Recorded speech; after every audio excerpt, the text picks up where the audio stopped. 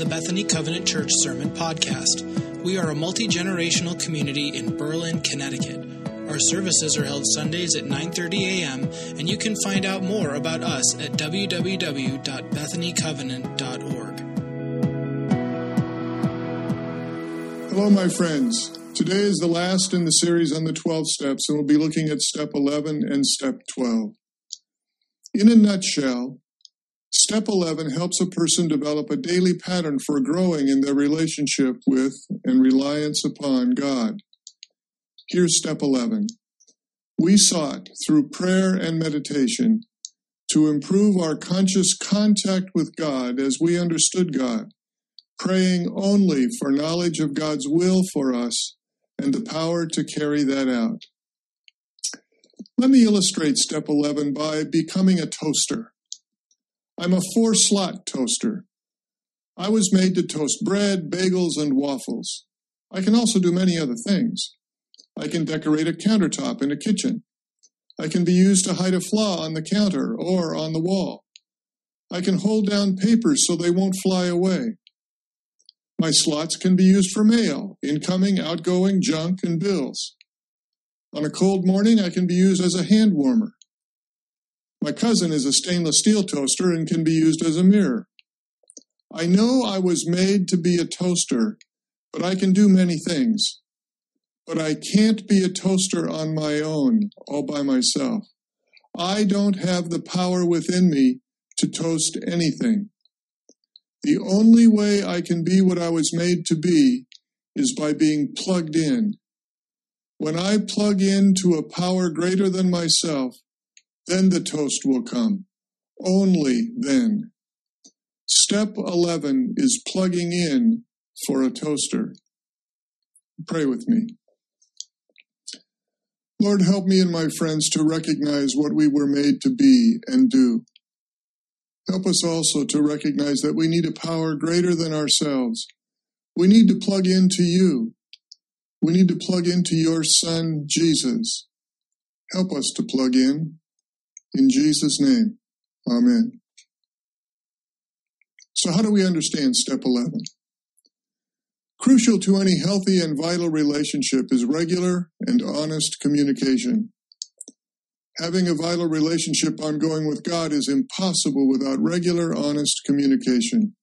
To foster our relationship with God is like plugging in. Note, it's a 3-pronged plug.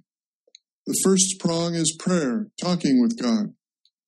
The second prong is meditation, listening to God. The third prong, the ground, is Bible, what God has clearly revealed about His will for our lives. Through the prongs of prayer and meditation and the study of Bible, we draw ever closer to our source of power, God, who gives us guidance and the power to live out that guidance. In step 11, we seek to be what God made us to be. Prior to step 11, we made conscious contact with God 3 times in this step program. In step 3, we turned our life and our will over to God. In step 5, we admitted our wrongs to God. And in step 7, we humbly asked God to remove our shortcomings. Now, in step 11, we seek to improve our conscious contact with God, not as a specific step, but as a lifestyle, so that we might become more sensitive and responsive to God's will, and so that we might be in a position to receive God's power so we can carry out His will. Working step 11. Step 11 helps us to keep the progress we have made and helps us to keep us freshly in touch with God, who has given us the progress. It is God, and only God, who leads us out of sin, literally, as well as the damage we have done to the people around us. And it is God, only God, who leads us toward heaven, the ultimate destination of His will for us. How I put myself in a place for this relationship with God can grow is threefold, as I've mentioned already. The first is prayer. God has been very clear. He wants us to bring everything to Him in our prayers. Philippians 4, 6-7. Do not be anxious about anything, but in every situation, By prayer and petition, with thanksgiving, present your requests to God, and the peace of God, which transcends all understanding, will guard your hearts and your minds in Christ Jesus. We learn to pray by studying prayers in the Bible.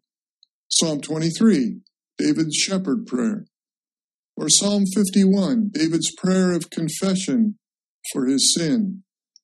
Or Psalm 143, verse 1, David's prayer to learn.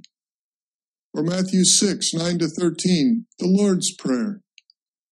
Or John 17, Jesus' high priestly prayer. And Luke 22:42, Jesus' prayer in the Garden of Gethsemane.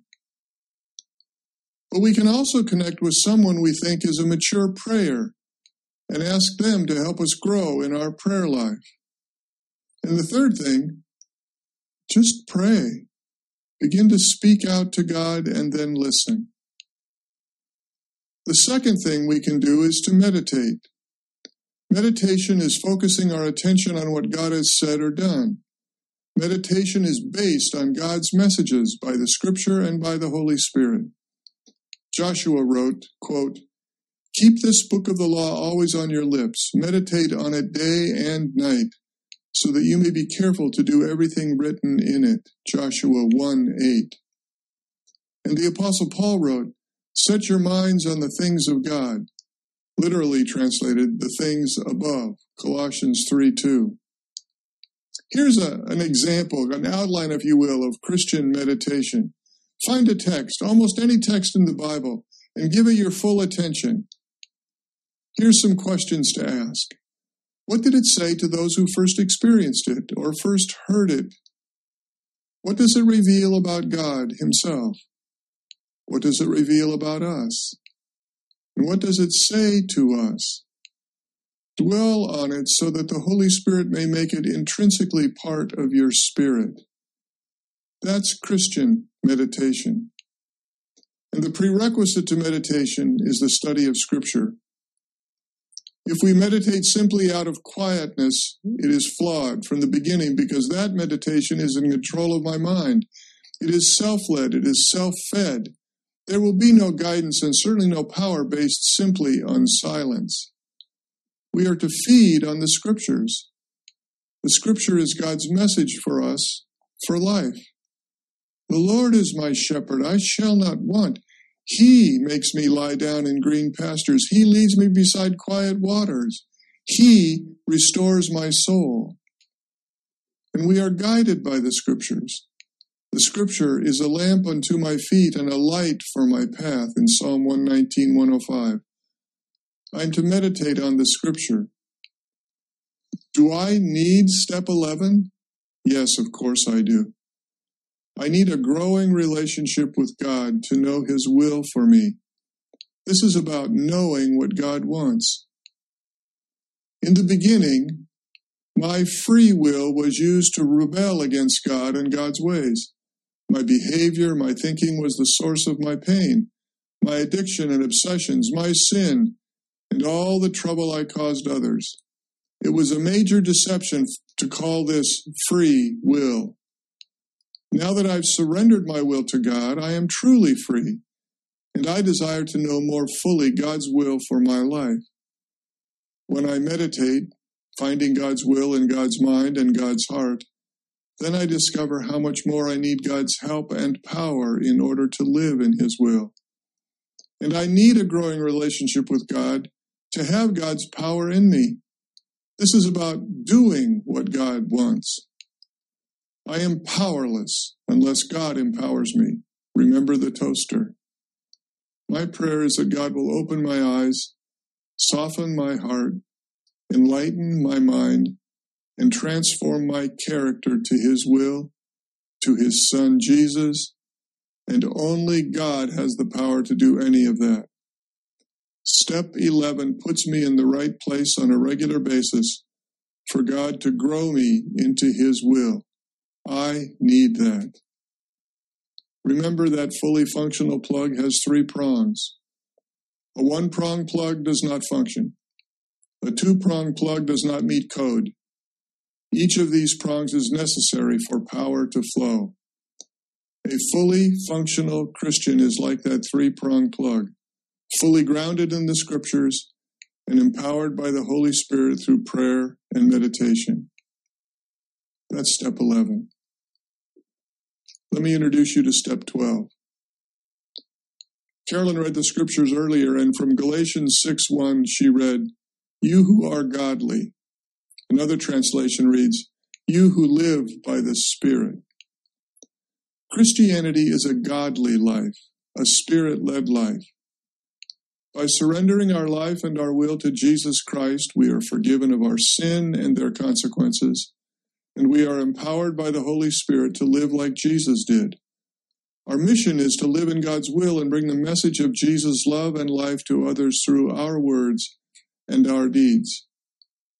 You know, in essence, the alcoholic has chosen alcohol as their higher power. It is the alcohol that takes the alcoholic from stress, anxiety, frustration, pain, unhappiness, and transforms them above these feelings. And it is not the purpose of AA to merely get someone to stop drinking, but to change their higher power. Some have suggested that AA then is all about discipline. And though there is some measure of power in personal discipline, AA is not a program of discipline. AA is a spiritual program that connects individuals and the group with the power that is greater than themselves, that is, God, as each person understands God. Here is step 12. Having had a spiritual awakening as a result of these steps, we tried to carry this message to others who struggle with alcohol or other addictions, obsessions, or sin, and to practice these principles in all our affairs. Note where steps 1 through 11 take us. A spiritual awakening. By turning our life and our will to God, our addiction, our sin is removed, and we are given power to both know and do God's will. Our mission is to pass this message on to others with addictions and sins much like our own. For the person who's an alcoholic and are now in AA, it is helpful to know this perspective. Alcoholics Anonymous is a spiritual program. Alcoholics Anonymous is not primarily about education. That is, understand this and make a better decision. AA is not about merely giving out information, though it certainly has much information to give. AA is a spiritual program. These steps begin by declaring our powerlessness and the reality that power comes from God. Now, as we seek God's help in understanding step 12 and putting it into practice in our lives, please join me once again in praying the Serenity Prayer. God, grant us the serenity to accept the things we cannot change, the courage to change the things we can, and the wisdom to know the difference.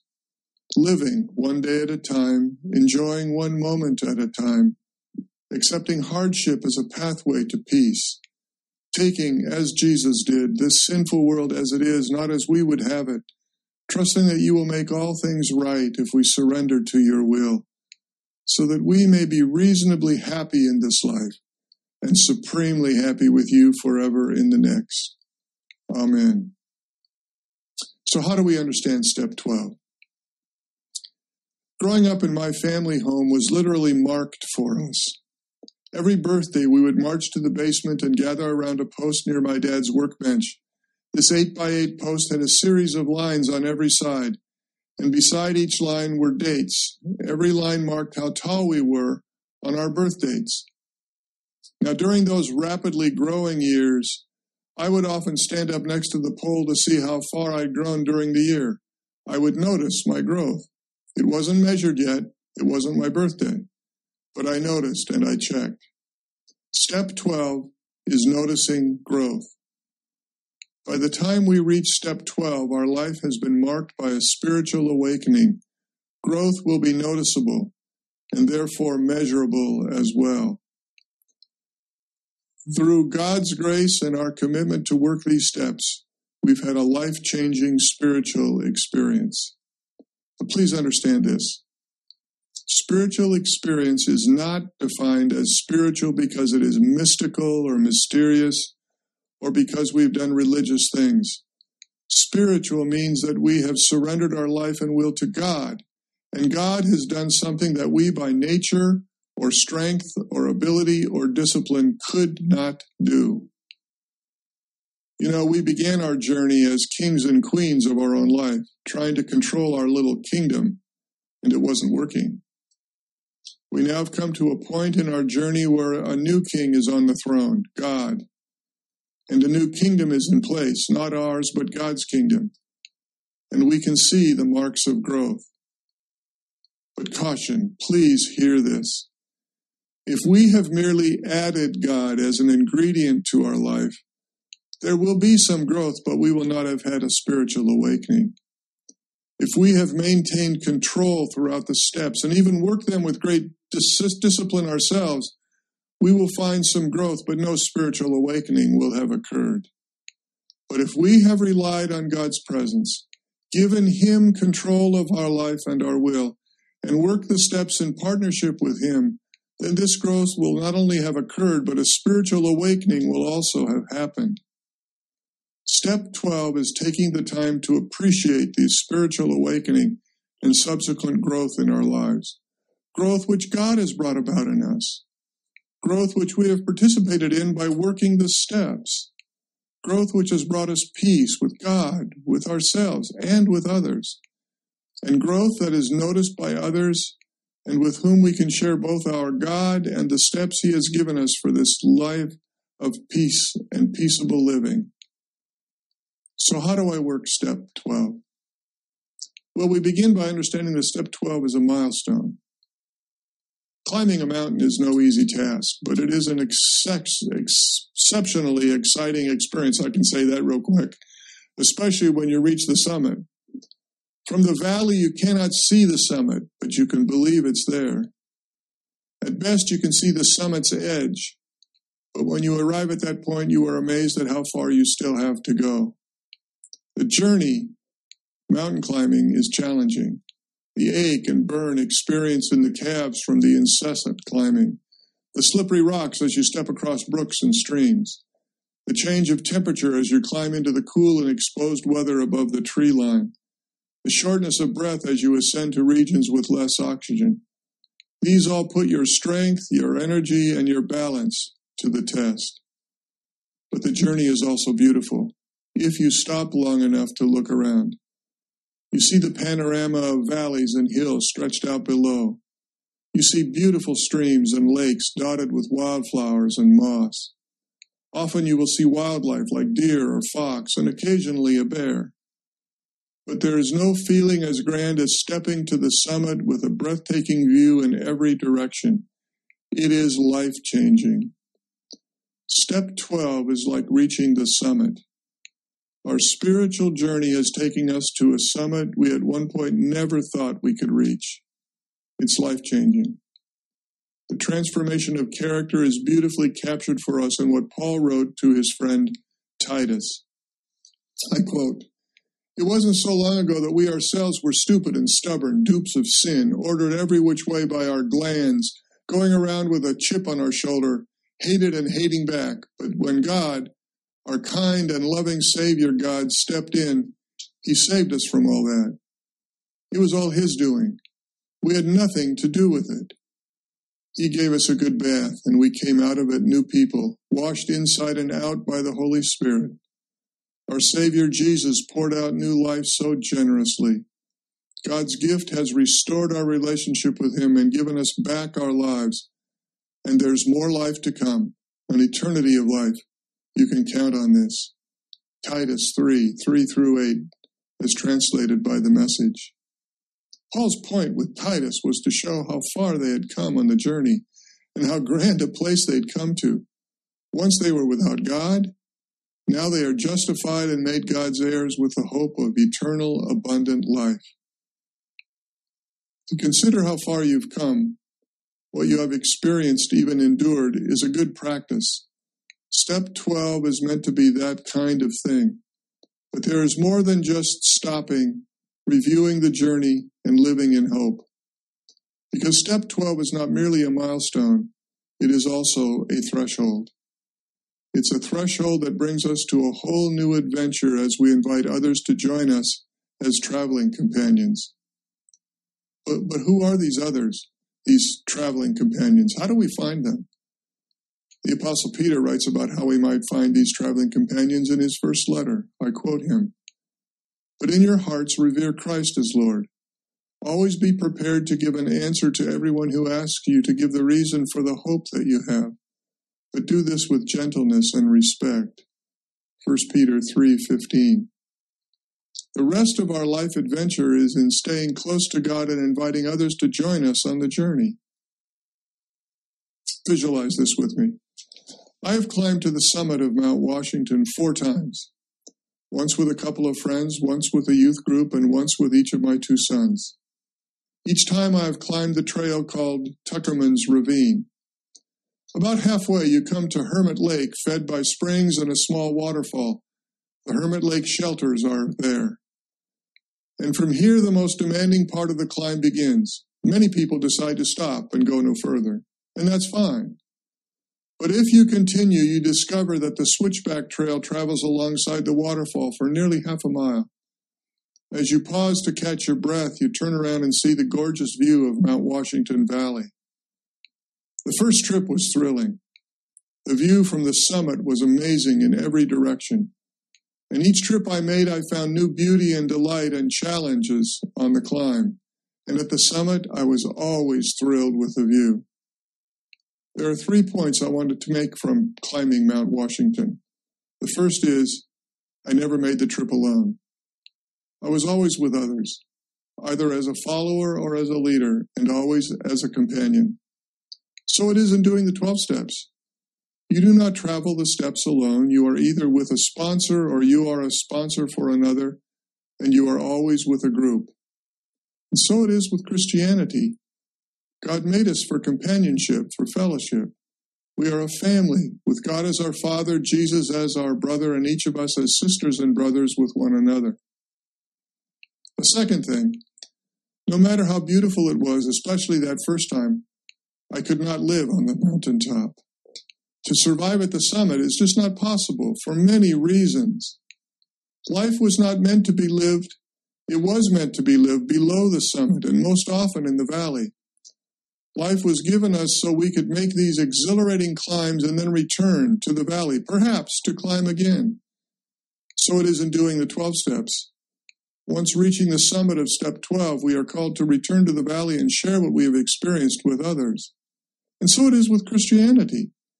We are called to live in the valley where people of faith in God can help those with little or no faith find God, where people who have made the climb can help show the way for others. This is what Jesus meant when he said, "You shall be my witnesses." And third, I don't think I could make the climb today. I'm in shape. It's just not good shape. My body's getting a little old for such a climb. But there's more than one way to get to the top of Mount Washington. I can drive to the top. And if my car isn't in good shape, I can take the cog railway to the top. So it is in doing the 12 steps. Not every person takes the same trail to step 12. Not every addiction or obsession is the same. And for example, some people have many more amends to make than others, and amends take time. So it is in being a Christian. Some of you can certainly do the journey with a friend, like a climb. You have the time, you have the energy, you have the stamina to help and encourage. But others of you have less time, but you have the resources to be able to bring others along, as in a car, with you. The point is you can make it possible for others to know the delights of our Lord, and you can make it possible by showing them and by traveling together. So do I need step 12? Absolutely I do. Does step 12 mean I've arrived? Well, in a sense of some measurable growth, yes, I've arrived. For the alcoholic, I'm happy in my sobriety. For the Christian, I've been rescued, redeemed, healed, made right, justified, whole, righteous. I am happy and at one with Jesus Christ. But in another sense, no, I've not arrived. There's more to be done. For the alcoholic, I'm sober and I'm happy, but I have a responsibility to help other alcoholics. I'm to help show them the way to the summit, as well as I must continue my journey toward greater wholeness. And for the Christian, I am made new, and I am happy. God has forgiven me. I've been redeemed. I'm his child. But I have a responsibility to help others, other sinners. I am able to show them the way to Christ and his redemption for them. I must continue my journey toward greater Christ-likeness in my own life, too. Our healing has come, but that is the beginning of our work of passing on our Lord and his plan for living. Now our assignment for our Lord is made clear, to be his ambassador, to show his love through how we love, to speak his love so people can come to know him through us. By his work in us, we become a good news person. We become instruments of his peace, peace in the valley, with God, with ourselves, with others. St. Francis of Assisi was a man with all prongs fully plugged into God, step 11. And St. Francis wrote a prayer that fully exemplifies step 12. In his prayer, we find our role as people who are fully surrendered to God. I've made a few minor changes in the prayer by the use of plural pronouns. Please join me as together we pray the prayer of St. Francis. Lord, make us instruments of your peace. Where there is hatred, let us sow love. Where there is injury, pardon. Where there's doubt, faith. Where there is despair, hope. Where there is darkness, light. Where there is sadness, joy. O divine Master, grant that we may not so much seek to be consoled as to console, to be understood as to understand, to be loved as to love. For it is in giving that we receive. It is in pardoning that we are pardoned. It is in dying that we are born to eternal life. May it be so. Amen.